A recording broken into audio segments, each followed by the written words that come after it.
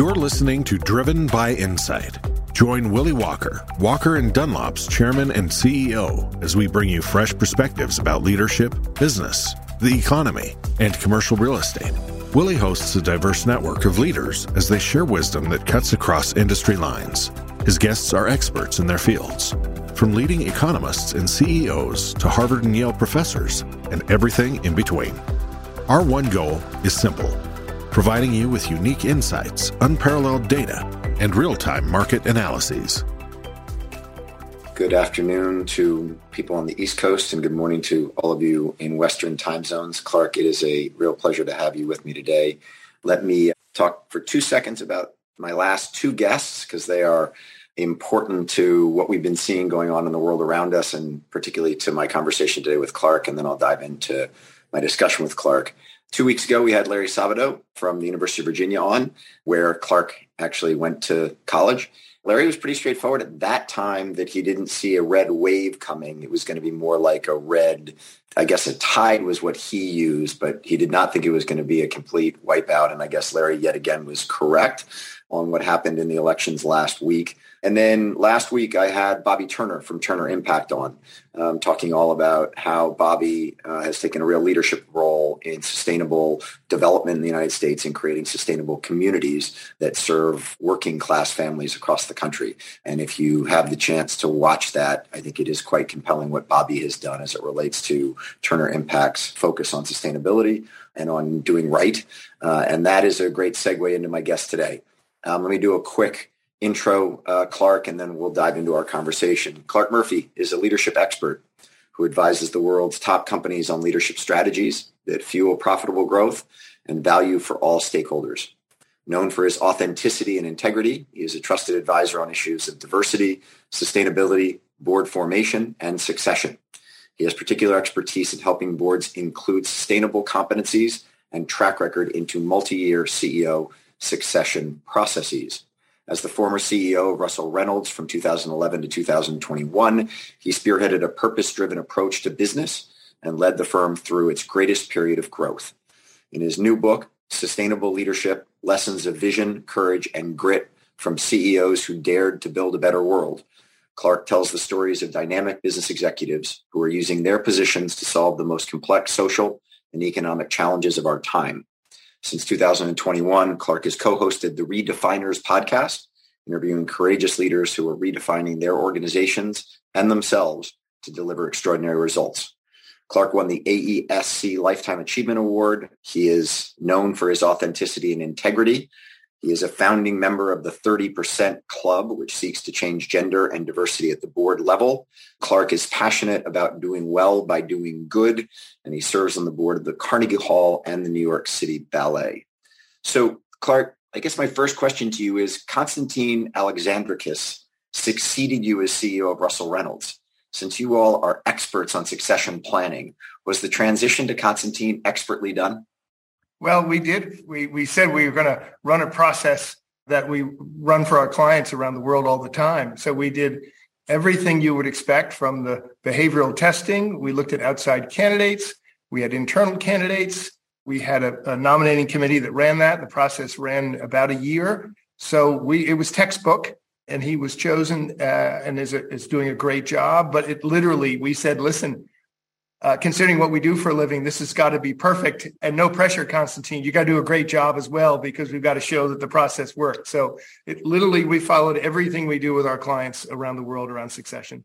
So there are 8 board members at Russell Reynolds, and I was curious to, on that note of you all being experts on succession planning, you're also experts on board composition and governance of both companies, big and small. Is 8 the ideal number of board members?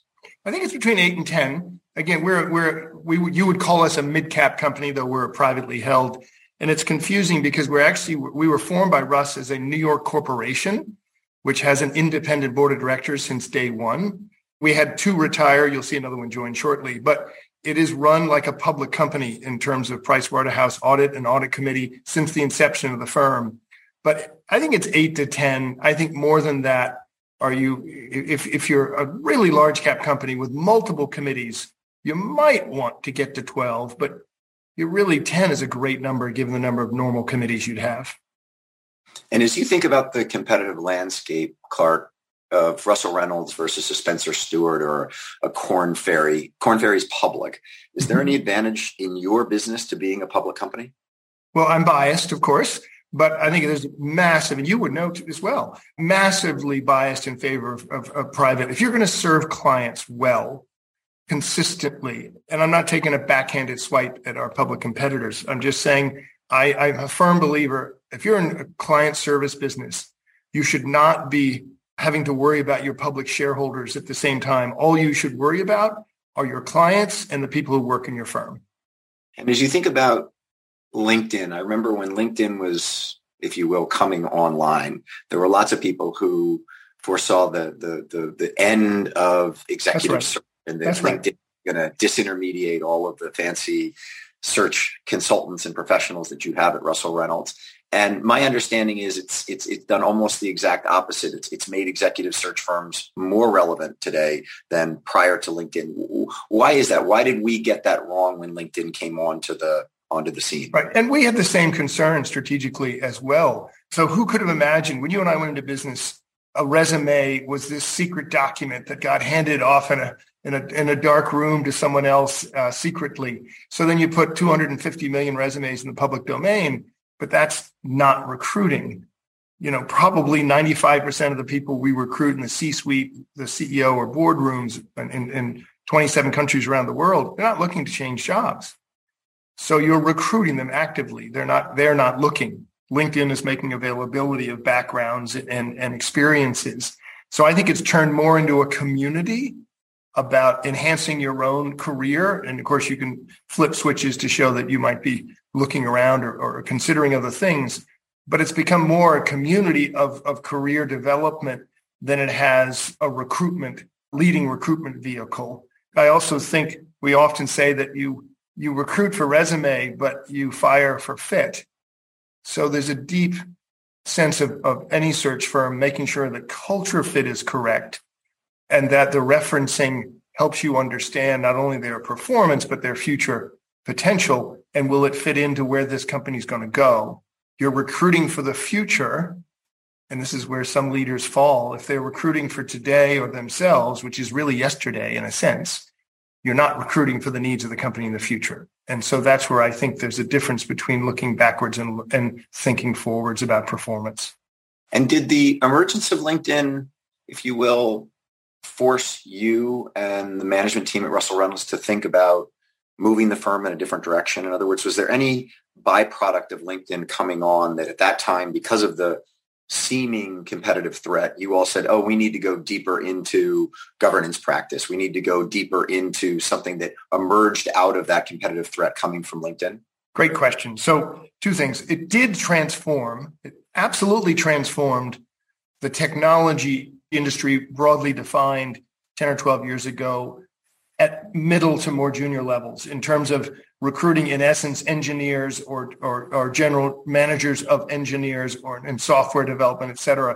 And so almost all of those mid and large cap technology companies have their own in-house recruiting, and they're using many different online, LinkedIn being one of them, online databases to recruit for themselves.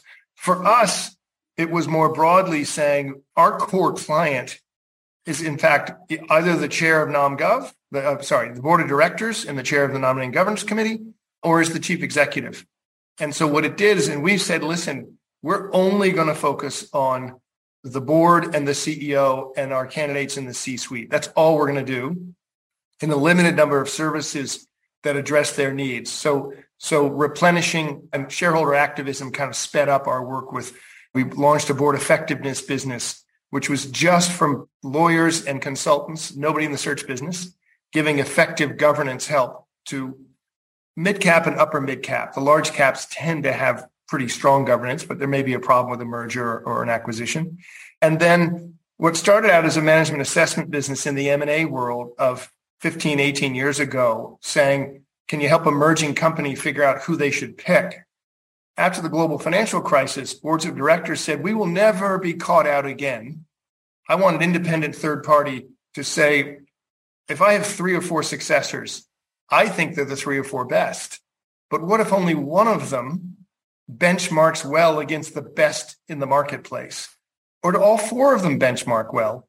I want an independent party to come help me do that. And then what evolved was a leadership development saying, if two of the four can be CEO, one of the four will never be a CEO for a variety of reasons. But the third of the four, if worked on these two things and probably moved to international experience or finance or ops or marketing, may in 2 to 3 years be a candidate for CEO. And we got into that business. So all of this focused narrowly on the board, the CEO, and the C-suite. So we did focus on the market we're best in doing and giving longer term advice to a board and a chief executive than 4 decades of transactions, whether either replaced someone or they were expanding. That's what we did for 4 decades. And now we've ended up in this longer term advice business around picking the people. And final question as it relates to LinkedIn.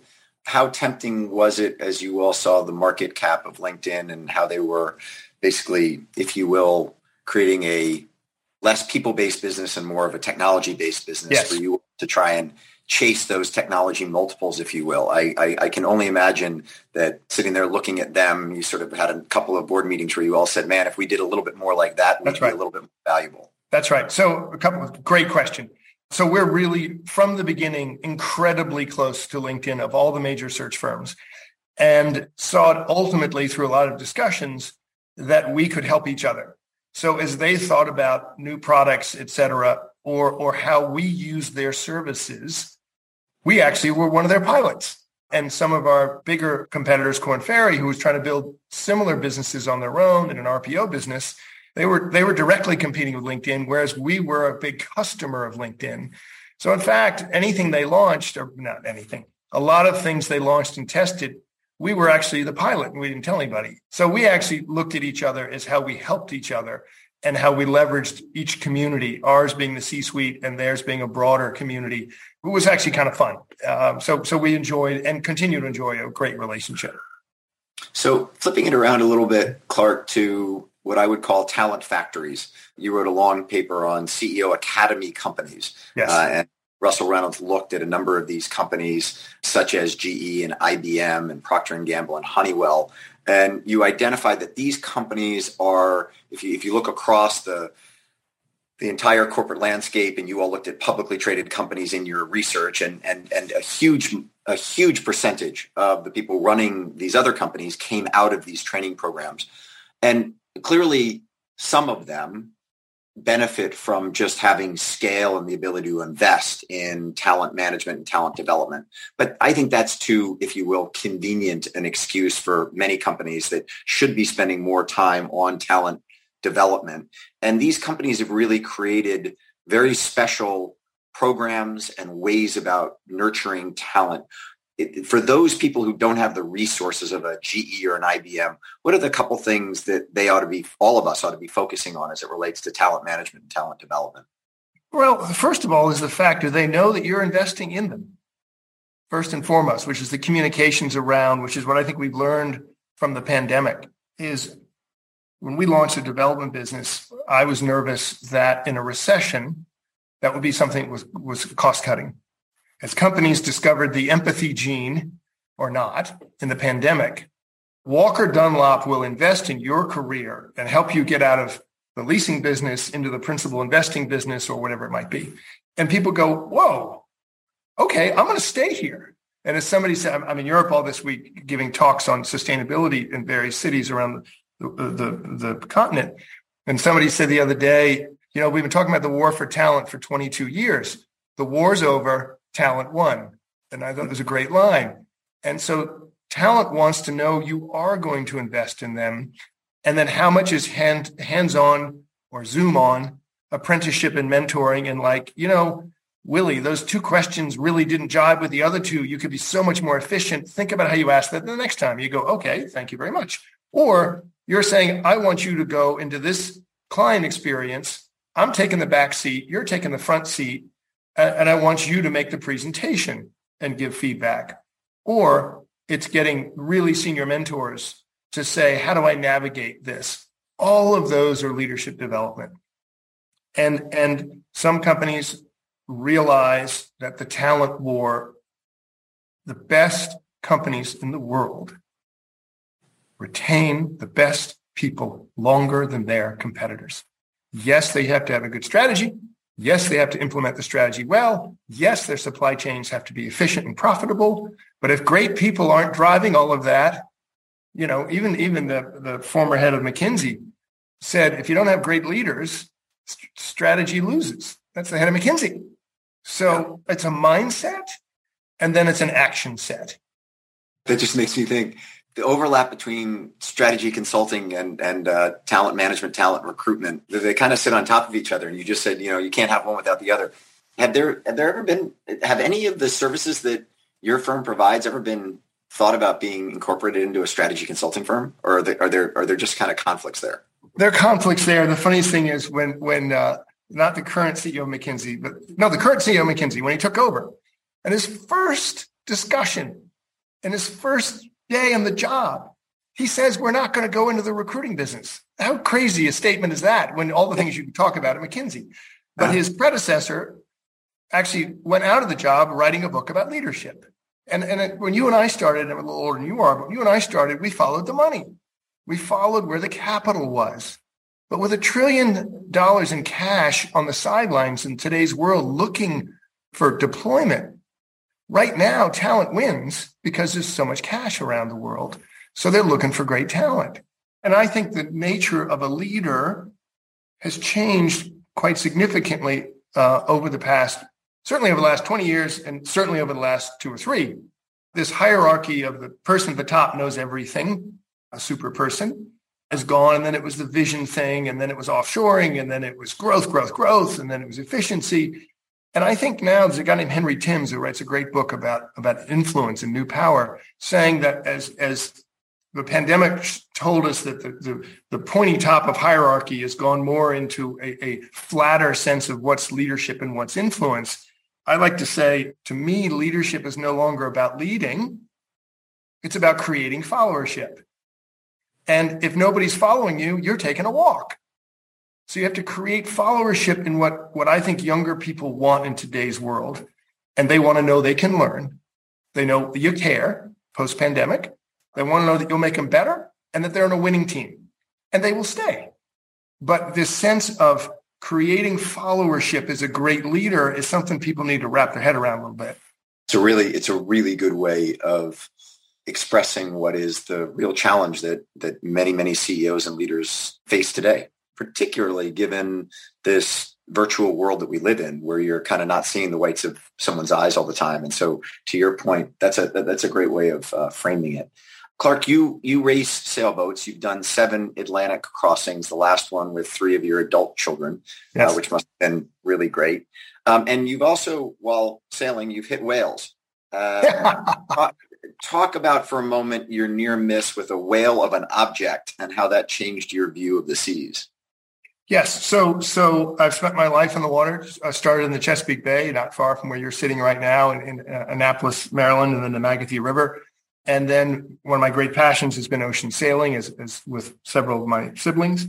So I've done a lot of races in 2 of the transatlantic races, which are from Newport, Rhode Island to the Isle of Wight or Cowes in England. And you go over the top of the earth like an airplane does and come down, because that's the shortest route. 2 different times we hit whales. The first was in the middle of the night. And when a race boat is going 15 or 16 knots, say 21 to 23 miles an hour, and goes to a dead stop in a millisecond, this is not a good feeling. And everybody has a job that you do. Somebody's doing a grab bag. Somebody's getting a life raft in case something's wrong. The first time it happened, my job was to go, and I was sleeping at the time. And you always sleep with your feet forward. So if you hit something, you collapse your knees into your jaw, you don't slam your head against the side of the boat. So I wake up with my jaw and my knees. I go and open the floorboards to see if we're taking on water, which we're not. The second time we hit it about 8 o'clock in the morning. This is 4 years later. That's a longer story I won't go into. And then 4 years after that, I'm at the helm of a boat going really fast. We're 3/4 of the way across the Atlantic. The whole race was in the fog.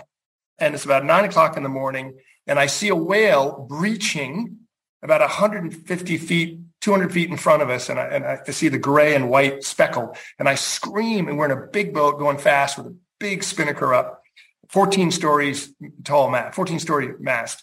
And I scream, whale, and I spin the wheel hard to windward, and the boat goes into like a long skid on an ice path in a car. Boat's going sideways, skidding down the ocean.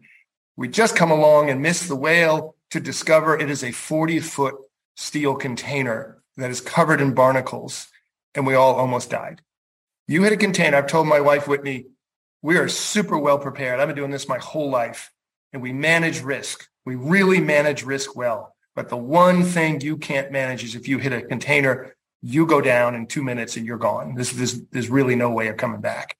And we missed this thing by like 8 or 10 feet to the port side of the boat. While I'm freaking out as this happens, of course, we're in the skid, and there's so much wind in the spinnaker, the force blows the top of the fittings off the top of the mast, and 14 stories of sailcloth goes out over the ocean. And then we had a second problem to deal with, but that's for another day. So this was a moment in time, let me tell you. So that got you very focused on, if you will, the environment. It got you focused on the environment in an environment that you're very familiar with, and one that you also want to protect.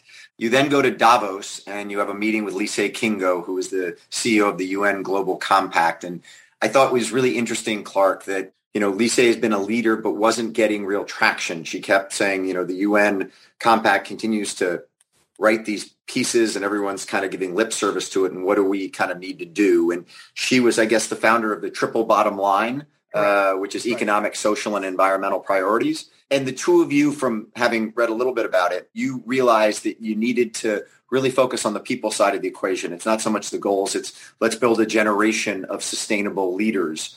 And in that, and the paper that you wrote, Clarke, said the most successful leaders all had a sustainability mindset combined with 4 specific competencies: multi-level system thinking, stakeholder inclusion, disruptive innovation, and long-term activation. Can you briefly just summarize either which one of those or how they all work together to create these sustainable mindsets and leaders? Absolutely. So in super briefly, we agreed with the United Nations, the 55 chief executives from India to Singapore to Europe and America were the most successful on people, planet, and profit.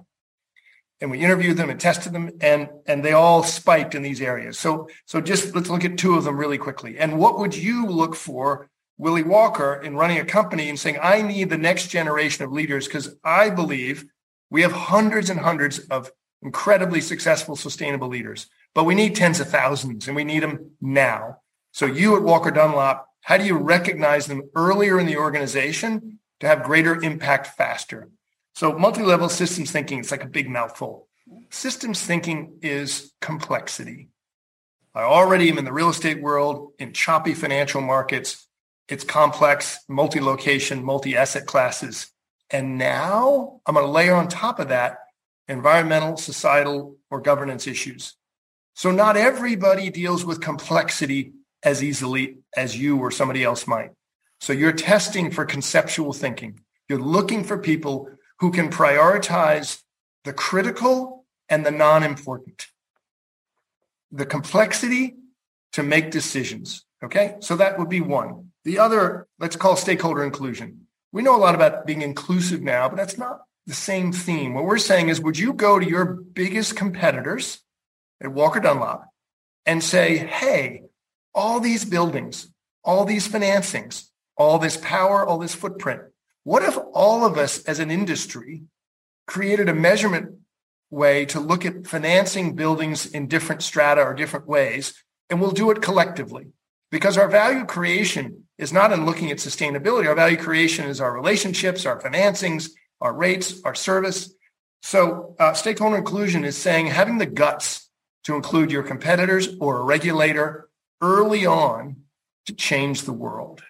So what do I mean? A great example is Maersk Shipping. They put $2 billion into creating clean engines fueled by clean fuels, clean methanol, clean ammonia. And they said, let's do this in this industry, because the shipping industry doesn't make its money on what engine they use. They make their money in other things they do. And so they made a commitment that, and bunker fuel is the dirtiest fuel in the world that ships use across the oceans. So imagine stakeholder inclusion is saying, we're going to say we're not afraid to involve a group of people. That's just 2 examples out of the 4. Yeah. So on that, talk for a moment. One of the CEOs that you profile in your book, just talking about Maersk and what they're doing from a sustainable shipping standpoint. One of the CEOs you profile is Sven Holsether. Holsether, great guy. Great guy. I probably butchered his name. Sorry about that, Clarke. But right. You talk about being over in Norway for the launching of the Yara Birkeland. That's right. Sky blue, 80-meter long sustainable vessel, which would be the first autonomous vessel. Yeah. Autonomous, emission-free vessel. Yep. The thing I found so fascinating about it was when you talk about Maersk, I sit there and say, okay, look, I've seen their containers all over the place. They're a massive shipping company, what have you. But this company is actually a fertilizer company. And I thought it was fascinating that, you don't think about shipping being, it's obviously they need to ship their products all over the globe, but the idea that they got so bought in, and you call him one of your moonshot CEOs. Why don't you talk for a moment about him being a moonshot CEO and why what he has done has been so unique? Right. So we learned through the book, people I call the moonshotters who say, because so many people are paralyzed, like, what do I do? I can't save the world. Well, the first thing is just decide on 1 or 2 things and move on them. You don't have to save the whole world. The moonshotters say, we're committing and we don't have all the answers. So when Maersk commits to all the methanol fueled ships, at the time there was enough methanol to fuel the fleet for a month. But Soren Skau of Maersk said, somebody else will figure that out while we're building the ships. And then Yara, fertilizer being arguably the second dirtiest industry in the world, Yara said, we're going to take the ammonia that we need to make fertilizer, and we're going to capture the emissions and the methane to then put it with hydrogen and make it a clean methanol fuel with the shipping industry. And Sven had this incredible vision about what he would do. And everybody said, you got to talk out of it. We're a dirty business. This is terrible. People don't care. He goes, nope, we're going to do this, the moonshotters. And he also said, we got to do this in a group. And one message I would say, Willie, on this podcast, is there's a great expression in Africa that if you want to run fast, you run alone. If you want to run far, you run together. And so many of these sustainable CEOs figured out, I got to do this in partnership with other people. And Sven got together with the government of Singapore, SAS Airlines, Copenhagen Airports, other things. And this moonshot then becomes reality because everyone does their little part. And I'll just end by saying that the juxtaposition is what I call the 100%ers in the book, which is, and we all know them, they're a bunch of people who need every detail certain, everything nailed down, everything absolutely correct, and no variability to go jump in the water. Well, guess what? The 100%ers never get wet because they never make the jump. And the moonshotters said, we can't wait. We're going to go, and we don't have all the answers right now. So another CEO that you profile is Lynn Good at Duke Energy, and you just mentioned that the fertilizer industry might be the second dirtiest industry in the world. The energy industry is right up there. And Lynn starts in 2014 coming in where there's a river of sludge that Duke Energy is responsible for, coal ash, I guess it was. Yeah, and that was kind of her. That was her first sort of, not first day on the job, but metaphorically speaking, she just arrived and boom, you've got this river filled with coal ash. And Lynn, over her period of time, and you were fundamental in getting her into the job, I guess, Russell Reynolds and you worked on the search for her. But over, the last almost decade, 8 years, she's really transformed Duke Energy to being one of the true leaders in America on sustainability and on environmental stewardship. Talk for a moment about Lynn and her leadership in such a challenging industry, because I think to some degree, Clarke, we're all caught up with these headlines of, West Virginia and coal exploration and Senator Mnuchin holding the balance of power between being environmentally friendly and being, an exploiter of natural resources. And it seems so polarized. How has Lynn been able to lead in such an effective way as CEO of the largest energy company in America? So a couple of things. So Lynn is incredibly calm, first of all, and pretty much everything went against her in the first year. They have 27 million gallons of coal ash goes into the Dan River. The merger with Carolina Power and Light had some issues. It doesn't matter now. And then they say we're going to change that. We're going to shut down a coal plant, which is a good thing, in Asheville, North Carolina, but we're going to build a new plant, cogen plant, which has all sorts of other issues around it.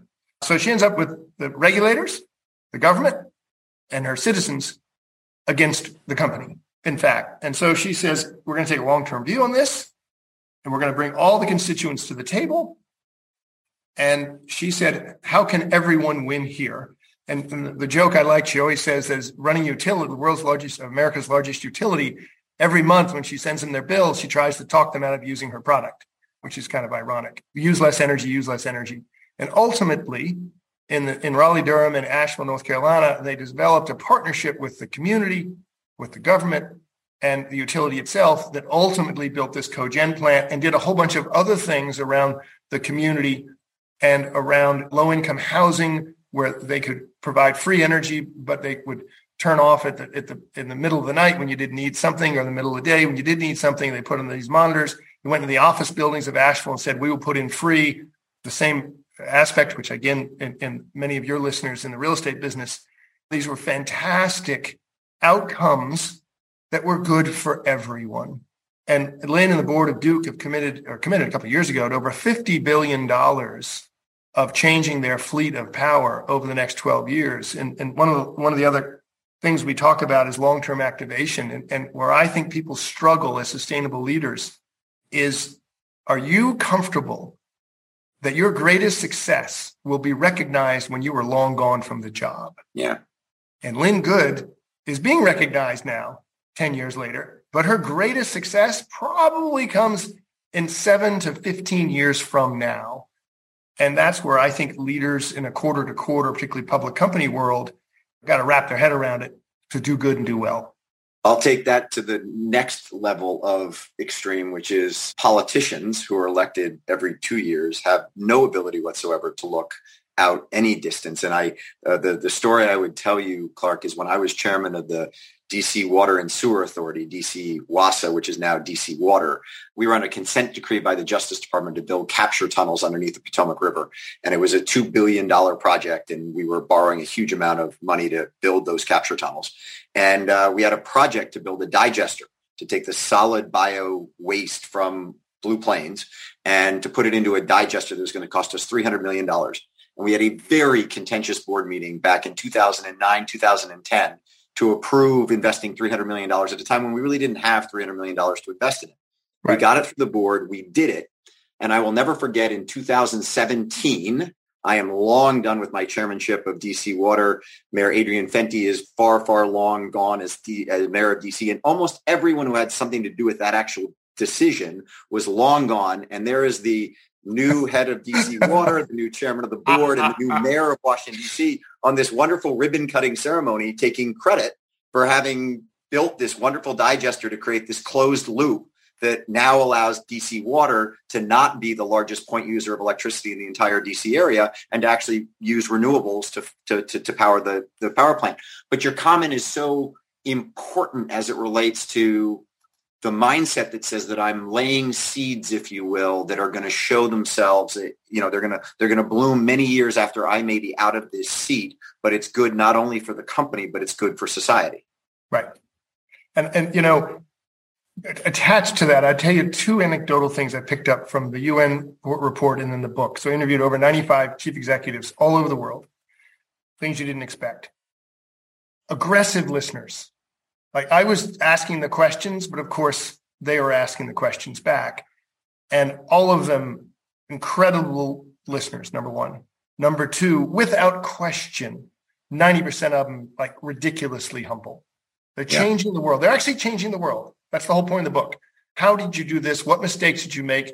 What lessons did you learn? But so humble in changing the world. And the last one, which comes back to leadership, which I certainly take home with me from this, and I describe it as the learning quotient, the LQ. So you had IQ as a kid, tested EQ, do you read people well? But to me, this world now is changing so quickly, whether it's digitization or capital markets or sustainability, is you as an individual, as a leader, are you still learning?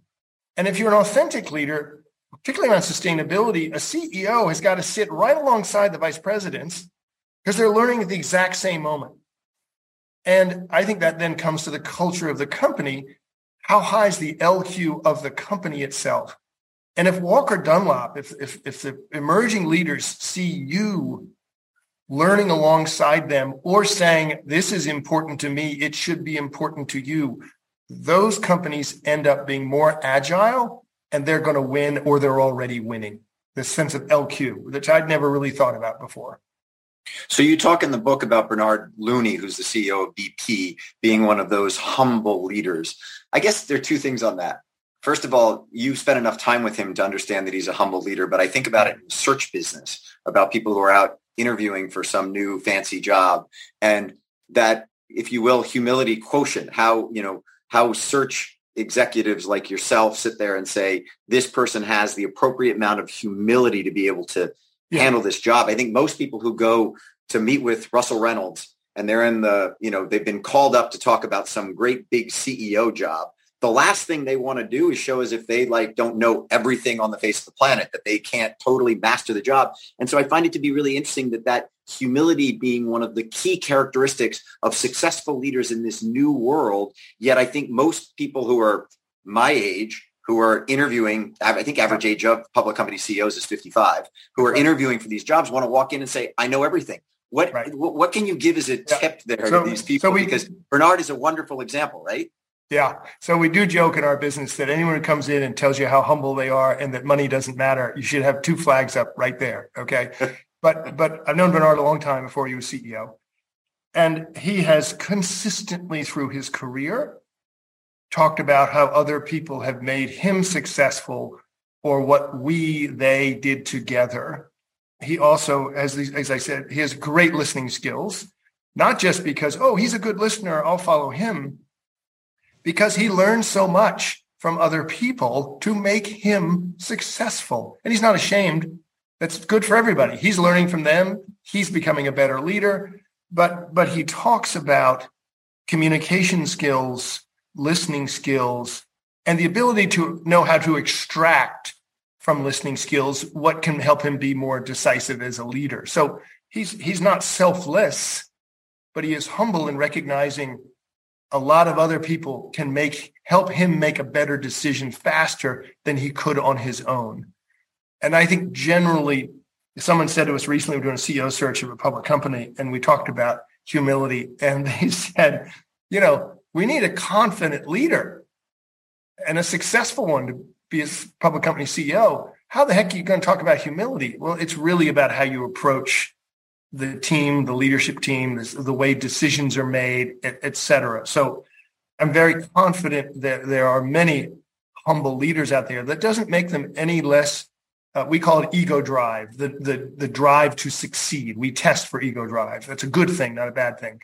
But confidence, decisiveness, ambition, that's all. You can have all of those things and still be humble. Yeah. So in the book, Clarke, of the identified leaders in sustainability, you segment them into the born, the convinced, and the awoken. So you have, from your research, about 45% are the born. They, I can sort of classify them as what I would consider to be tree huggers. The convinced, the people who have seen the data and say, I've got to do something about this. And then the awoken, who's 12%. Talk for a moment about, is one of those groups better than the other? I mean, as you looked at who's really started to move the needle, is the group of born who's been living this their entire lives, which is 45% doing more? Is it the convinced who look at the data, that's 43%, or the awoken, the 12% really, the what would you rather have leading a big organization? Yeah, I mean, certainly the convinced. So of course you want all three. And by the way, I'm the awoken. I am embarrassed to tell you, I drove Suburbans with 4 kids to soccer games and lacrosse games for a long time. I'm embarrassed to say that I have 4 born believer children, really super passionate about it. And it took near death for me to get my act together. That's not exactly a great claim for fame, but it is what it is. I think the convinced might be more persuasive in this intermediate moment that we're in today. And the one thing we haven't talked about is I use the term sustainability. I do not use the term ESG. Right. Not because it's a political football, but because people have lost sight that it's a measurement acronym. It is not a movement. It is perceived as one, or a noun that is all encompassing. Sustainability to me is the umbrella above the Sustainable Development Goals, and ESG is just a piece of it. So I think that in this moment in history, to accelerate our progress and accelerate the identification and development and retention of great sustainable leaders who are ready to go but need development. Those convinced probably are a more powerful gang than the awoken who are kind of like, oh my God, I had an epiphany. Or those that are lecturing you and perhaps because they've been suffering so long, no one listened to them. So I think we need all of them, and we need to reward them and celebrate them and listen to them. But equally, I, in this book, and institutional investors, preaching at business executives is not the way to success. So a couple of things on that. One, Kate Brandt, who's the chief sustainability officer at Google, is one of those born people. And as I read her profile and having been born in San Francisco and grown up next to John Muir Park and, that's right. and worked in the Obama administration, I to your point, the convinced in today's kind of very hyper-partisan, polarizing world seem to have a better lane, if you will, rather than the born.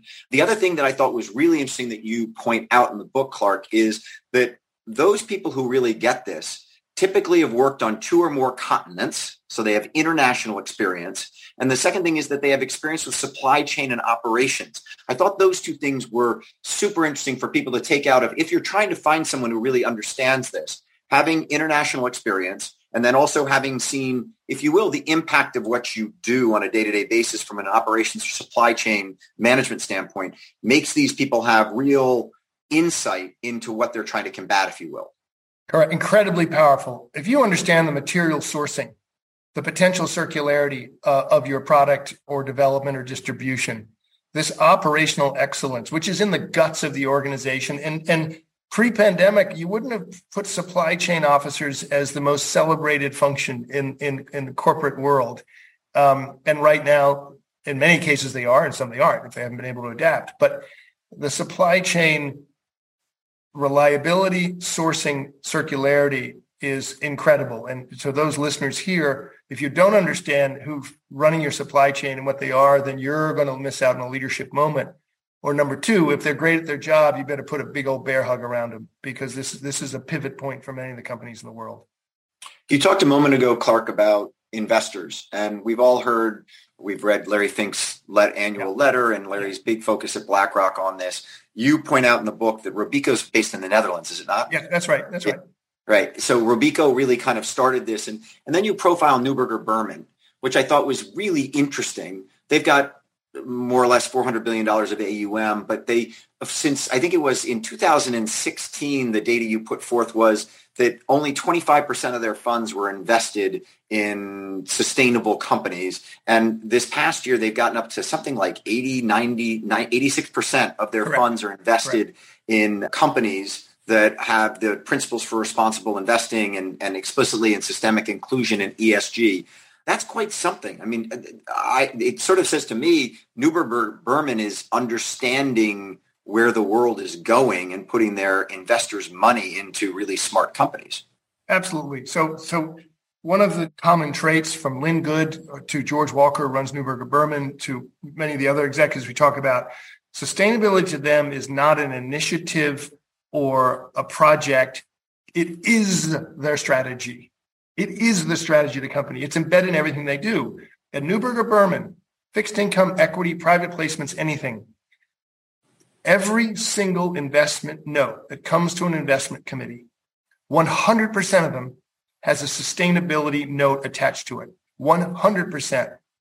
So when China said they would admit BlackRock, I think JP Morgan, and then Neuberger Berman as the third firm to come into operate in China, they did that because China said, better or worse, Neuberger Berman lives the sustainability analytics more than anyone else in the world we've seen as an investor, and we want them in China. And then people are like, you're sitting in Tokyo or in Seoul or in Sydney, you might be saying, who the hell's Neuberger Berman?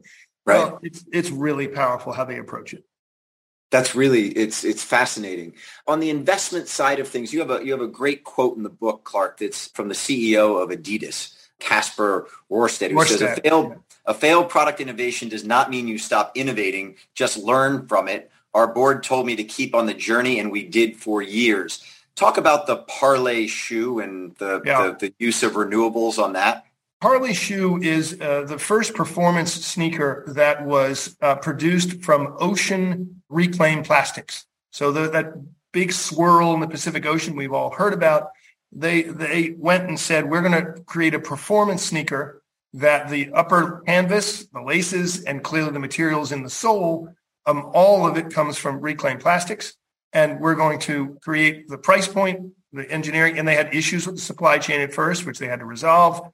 They came back and produced the Parley, and then they doubled down and saying 9 out of 10 of our new products will have reused materials, not ocean plastics, but they said reused materials, recycled materials, to really commit to it and understanding their consumer.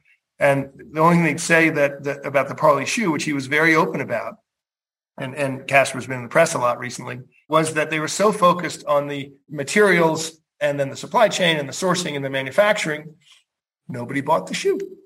So Casper goes to the superstore on Champs-Élysées in Paris, gets on the stool, spends a half a day putting shoes on people's feet, measuring them. He said, why don't you look at the Parley? And all the French said, qu'est-ce que c'est le Parley? And he'd forgotten to market it. He'd done everything else perfectly, but he had not marketed. And his lesson was, I needed to have a vision from end to end, what Heineken calls from the barley all the way to the bar. Mm-hmm. And Heineken's incredible in what they do. And Casper learned a huge lesson, and his board supported him at that time, that he needed an end-to-end vision for what he was doing, not just the product itself. Talk for a moment about Zhang Yu, the founder and chairman of China's Broad Group, and what he's trying to do from a sustainable building product standpoint. I found it to be amazing that one of the most innovative CEOs in this space actually is inside of China. I mean, what you just said about Neuberger Berman is somewhat contradictory to what many of us think, but talk for a moment about Broad Group and what they're trying to do. So absolutely incredible, particularly I'm sure you have listeners in the construction business, that they have this fascinating videos, you can look them up, rolled aluminum tubing in essence, that the way it is laid out and the way it is stacked is as strong, or if not stronger than steel. And their company has assembled entire apartment buildings in days because it's prefabbed and then, put in modules.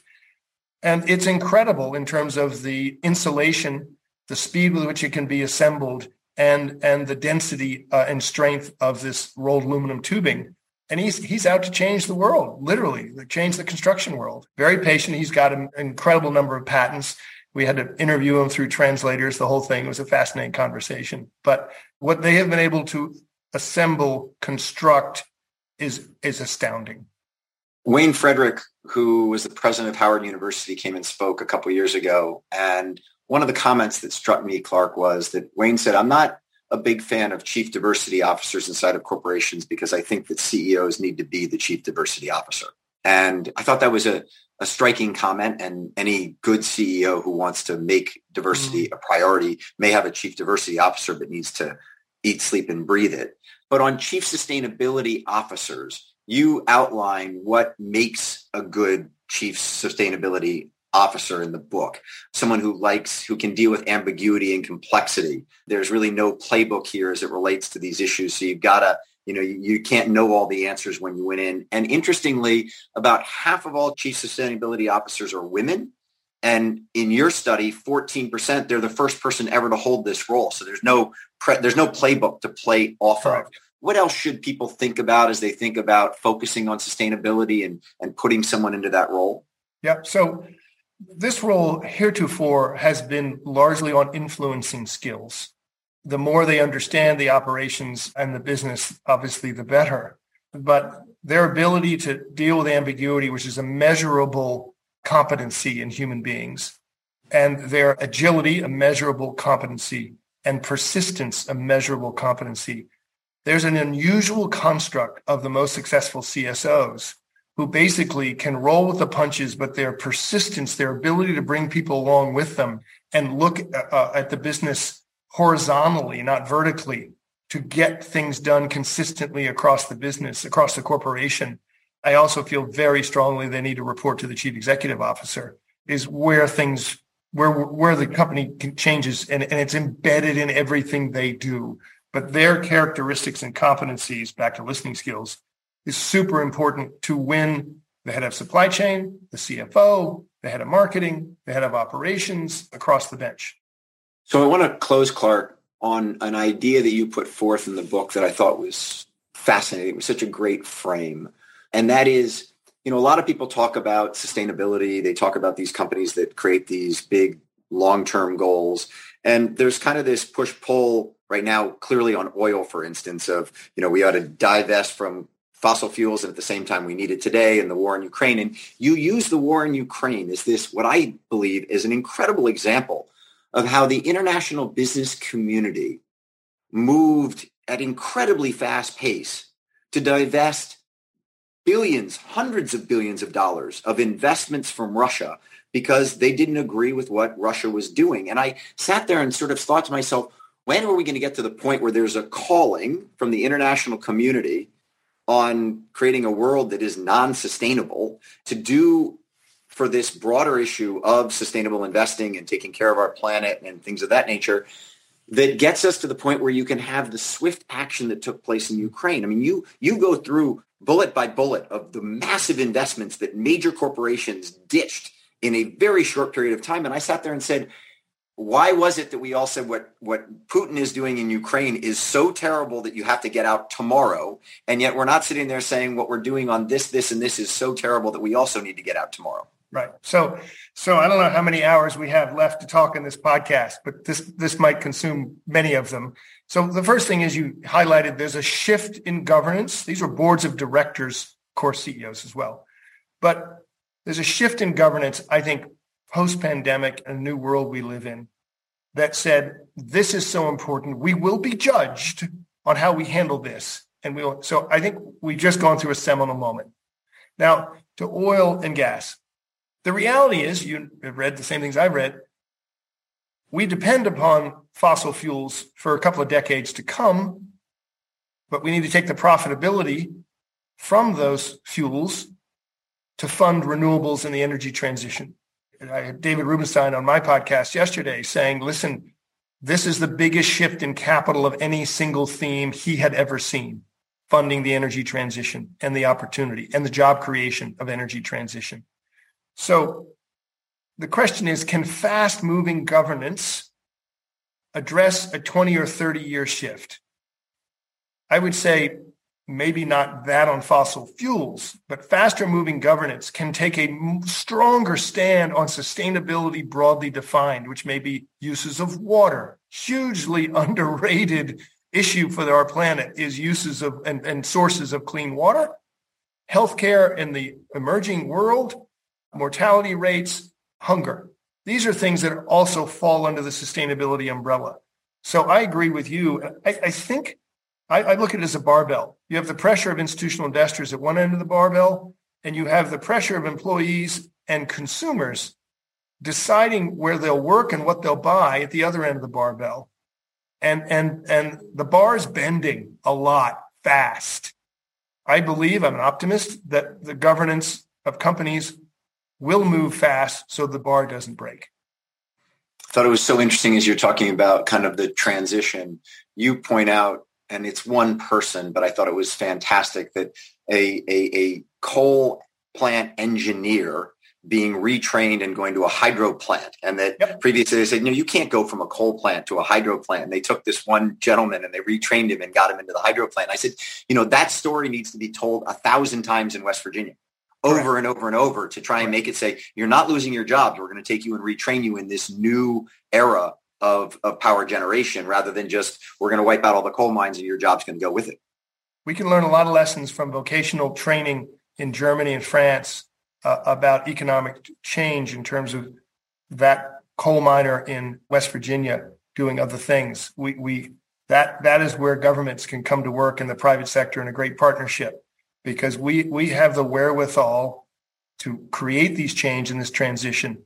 But part of it is helping the workforce get there, just like that person going from fossil to hydro.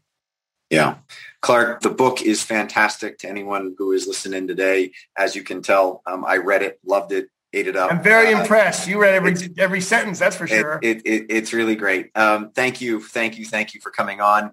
It's due to your brother that I know you. And so to Bern, who I'm sure is listening, and to Howard, who introduced me to Bern, thanks to both of you for making this happen. And thanks for all you're doing, and good luck in this next chapter.